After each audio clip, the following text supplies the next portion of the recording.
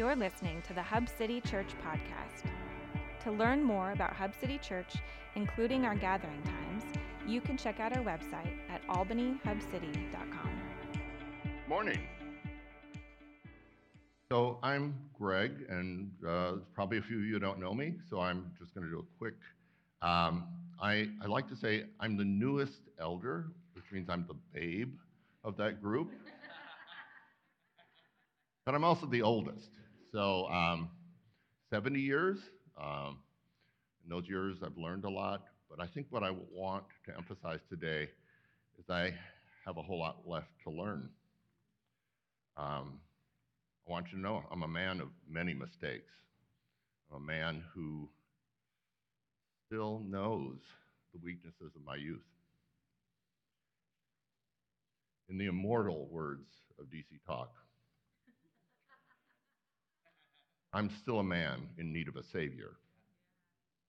And it's from this place of well-earned humbleness that I want to offer to you some words about the Psalms and the book of Deuteronomy. Let us pray. For we gather here in your name, Lord, and believing that you are gathered here with us. So I pray that you will guide my speaking and guide all of our listening so that what we hear are your words and your message for us today. Amen. So here's the scene.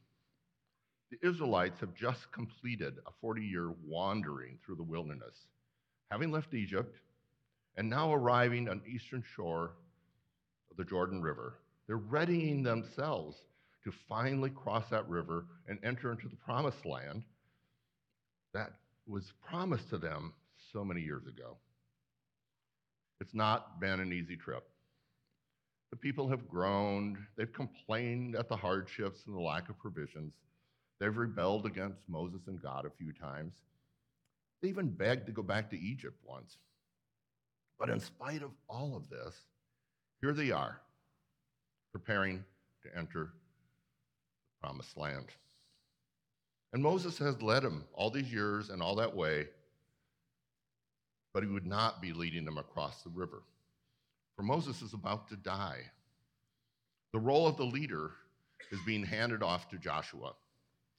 And the people have gathered to hear Moses' parting and last words before they cross that river. This is the setting of the book of Deuteronomy.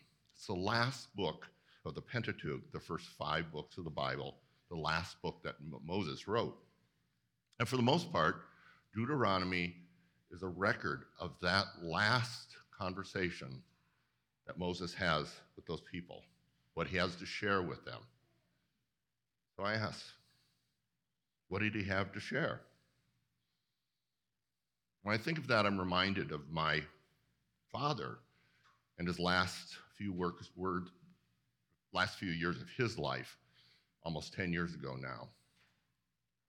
My dad was a stoic German farmer boy. He was a good man by almost any measure, but he was a man of not many words and almost fewer emotions.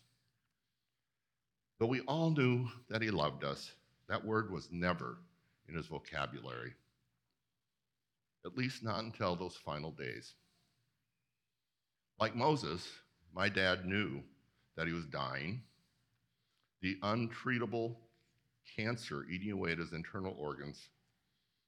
And in recognition of that inevitable, words that he shared in those last remaining days took on deep importance. And my dad knew it. Many of those conversations were accompanied by tears, but not tears of loss or a sense of deep fear or anything like that. They were tears of appreciation for the lives that we had shared.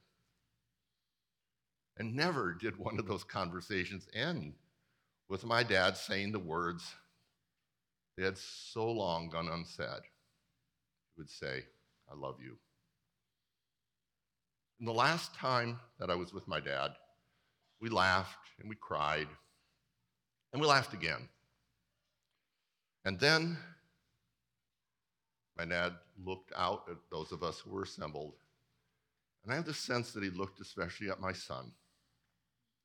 And he said, I want you to remember that Jesus is the most important thing. Most important things.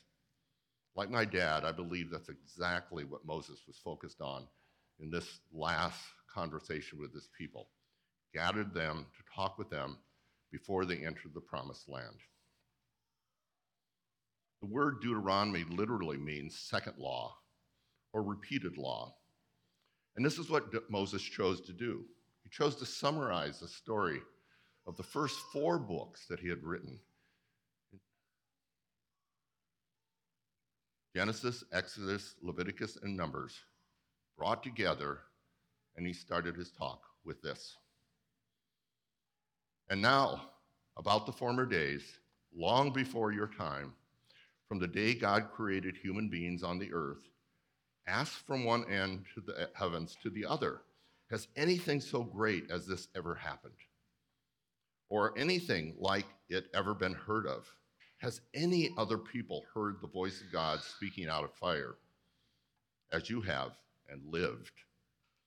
Has any God ever tried to take for himself one nation out of another one? By testings, by signs and wonders, by war, by a mighty hand and an outstretched arm, or by great and awesome deeds, like all the things the Lord your God did for you in Egypt before your very eyes. You were shown these things so that you might know that the Lord is God. Besides him, there is no other. From heaven, he made you hear the voice to disciple you, to discipline you. On earth, he showed you his great fire, and you heard his words from out of the fire. Because he loved your ancestors and chose their descendants after them, he brought you out of Egypt by his presence and his great strength, to drive out before you nations greater and stronger than you, and to bring you into their land and give it to you for your inheritance, as it is today. Acknowledge and take heart this day that the Lord is God in heaven above and in earth below. There is no other. Keep his decrees and commandments, which I am giving you today, so that it may go well with you and your children after you, and that you may live long in the land the Lord the God gives you for all time. In that last talk, Moses reminds his people who they are. They are God's chosen people, a people chosen by love. He reminds them of who he is, God in heaven above and on earth below.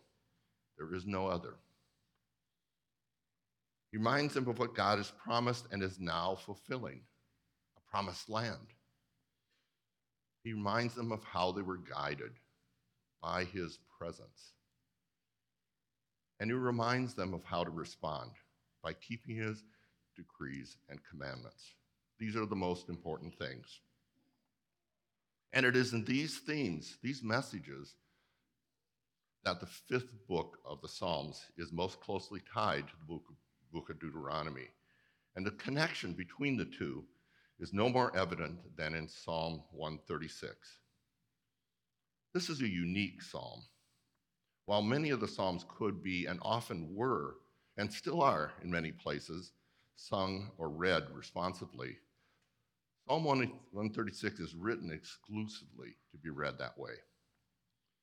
Through the verses, we are told a story that is in many ways similar to the story that Moses shared with the people on the shore of the Jordan River, the story of the people of God.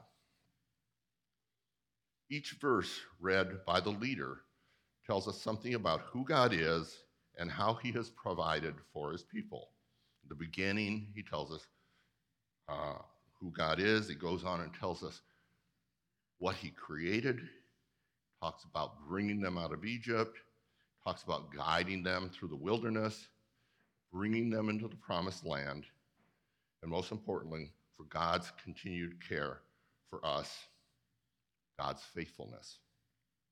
And the refrain of the people, his love endures forever, that proclaims over and over again that all of this is true because of his resolute, resilient, and eternal love for them and for us. I know that can seem a bit repetitious to some, but the refrain in a responsive reading was and still is a means of emphasizing the single truth that binds all of those other truths together. In this instance, all of God's provisions for his people as manifestations of a single overarching truth that God loves us. And because that is still true for us today, I want us to read that psalm responsively as a way of participating in that great chorus of praise for God's provisions and enduring love, even as the Israelites did many thousands of years ago. We're going to do this. I'll start. Give thanks to the Lord, for he is good. His love endures forever. Give thanks to the God of gods. Give thanks to the Lord of lords. To him who alone does great wonders, who by his understandings made the heavens, who spread out the earth upon the waters, who made the great lights, the sun to govern the day, and the moon and the stars to govern the night. To him who struck down the firstborn of Egypt and brought Israel out from among them with a mighty hand and outstretched arm. To him who divided the Red Sea asunder and brought Israel through the midst of it, but swept Pharaoh and his army into the Red Sea. To him who led his people through the wilderness. To him who struck down the great kings and killed the mighty kings. Sihon, king of the Amorites, and Og, the king of Bashan, and gave their land as an inheritance of his servant Israel. He remembered us in our low estate and freed us from our enemies. He gives food to every creature. Give thanks to the God of heaven. Thanks.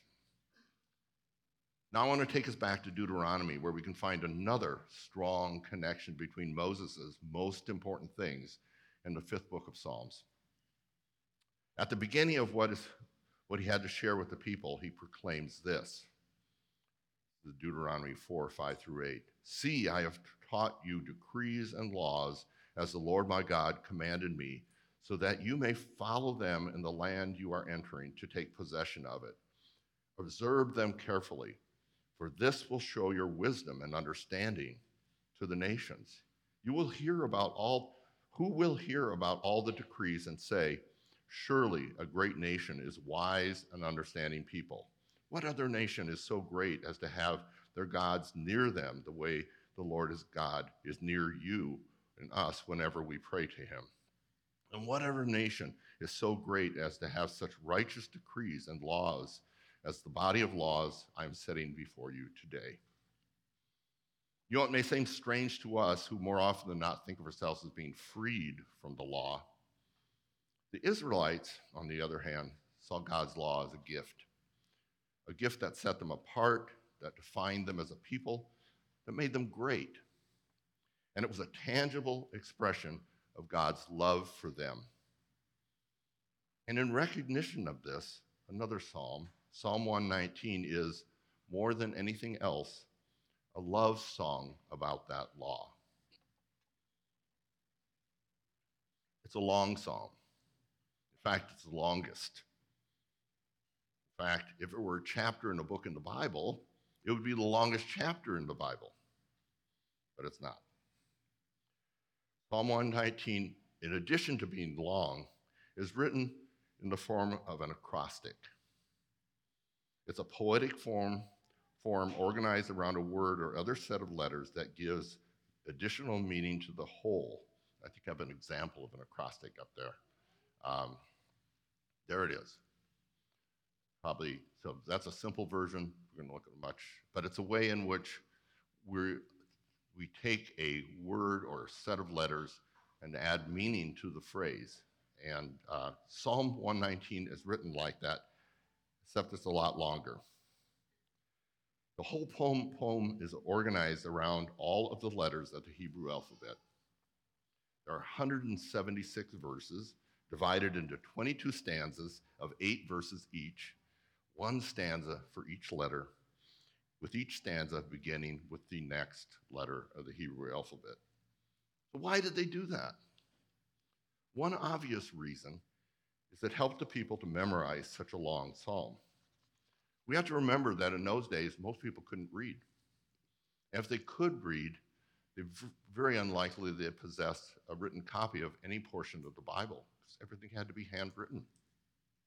So memorization was the only way in which the people had ready access to the Word. But there's another suggested reason for the reason that it's organized in this way, and it was to demonstrate that there was no better purpose to which to put our Hebrew language than to give praise and thanks for the law that guided them, defined them, and set them apart. I want to share with you just a small sample of Psalm 119. This is the 5th stanza, beginning with the 5th letter of the Hebrew alphabet, which just happens to be Hey. Teach me, Lord, the way of your decrees, that I may follow it to the end. Give me understanding so that I may keep your law and obey it with all my heart. Direct me in the path of your commands, for there I find delight. Turn my heart towards your statutes and not towards selfish gain. Turn my eyes away from worthless things. Preserve my life according to your word. Fulfill your promise of your servant so that you may be feared. Take away the disgrace I dread, for your laws are good. I long for your precepts. In your righteousness, preserve my life. Listen to the words there. For there I find delight. Turn my heart towards your statutes. How I long for your precepts. These are not cold academic words. Instead, they're words laden with emotion, with adoration for the law that God gave his people through Moses, the law that guided them, defined them, and set them apart. So finally, let's go back to Deuteronomy, where Moses ended his sermon to the people with these words. Take to heart all the words I have solemnly declared to you this day, so that you may command your children to obey carefully all the words of this law. They are not just idle words. They are your life. By them you will live long in the land that you're crossing the Jordan to possess. Faithful adherence to God's law. Take to heart all the words I have solemnly declared to you this day, for they are not just idle words for you. They are your life. This is what Moses left them with. And again, I think of my dad and his last words. I want you to remember that Jesus is the most important thing. If only that would have been what happened. But of course, that isn't what happened. I and my family didn't always remember that Jesus was the most important thing. And the Israelites, about to cross into the promised land, would soon forget Moses' words as well. And this was no surprise to Moses, and it should not be any surprise to us here. In fact, God himself revealed to Moses that the Israelites would rebel soon enough, saying to Moses, when I have brought them into the land flowing with milk and honey, the land I promised on oath to their ancestors, and when they eat their fill and they thrive, they will turn to other gods and worship them, rejecting me and breaking my covenant. And this was pretty consistent with what Moses had experienced while with the Israelites in those 40 years in the wilderness. They would not be faithful. And this is bad news. And as we read further in the Bible, we'll learn how this unfaithfulness led to some pretty bad things happening. But all was not lost. Not for them, not for my family, and not for us here. For even in this bad news, there's some good news, some gospel news for the people of Israel and for us here today. Moses' sermon on the banks of the Jordan ends with a song that God had given him and then instructed him to teach to the people. We've come to call it the Song of Moses. We read the first 8 verses of this song. Whitney read it at the beginning of this service, and now I want to bring us our attention back to those verses. Listen, you heavens, and I will speak. Hear, you earth, the words of my mouth, and the words, let my teaching fall like rain, and my words descend like dew, like showers on new grass, like abundant rain on tender plants. I will proclaim the name of the Lord. Oh, praise the greatness of our God. He is the rock. His works are perfect. All his ways are just. A faithful God who does no wrong. Upright and just is he. After that, there's kind of a longish section of the song where the words go on to recall again the many ways in which God had provided for his people and the many ways in which the people had been chosen and continue to be unfaithful to the point of embarrassment and even shame, because God goes on to tell Moses, this song will testify against them because it will not be forgotten by their descendants. But then the Song of Moses ends with these words, rejoice, O nations, with his people, for he will avenge the blood of his servants. He will take vengeance on his enemies and make atonement for his land and his people. Why does this song end this way? Because despite all the people's unfaithfulness, God is faithful. He is a faithful God who does no wrong. And for a moment, just jumping back to Psalms, we see this trust in a faithful God so clearly reflected in King David's words from Psalm 143. Lord, hear my prayer. Listen to my cry for mercy. In your faithfulness and righteousness, come to my relief. Do not bring your servant to judgment, for no one living is righteous before you. David was keenly aware of his unrighteousness, of his own unfaithfulness. And it was in this knowledge that he cried out to God for mercy, for God's love, trusting completely in God's faithfulness and righteousness, and not his own. Like me, David knew that he was still a man in need of a Savior. The good news in all of this is that, as with the Israelites on the shore of the Jordan River, the promised land is there before us even today. And our entry is made possible not by our faithfulness to God, but by his faithfulness to his promises, to his people, to us. Moses knew this and taught it to the Israelites. King David knew it and cried out to the faithful God because he knew that God was his only hope.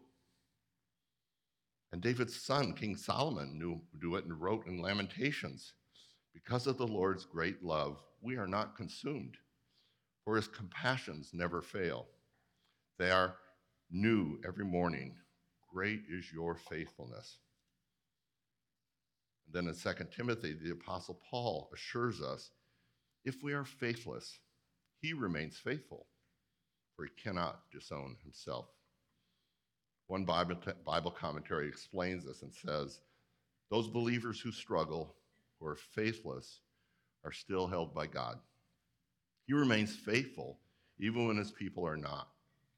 This theme is consistent with God's faithfulness to his people Israel in the Old Testament. Though they often rejected him, he continued to keep his promises to them, and he does for us.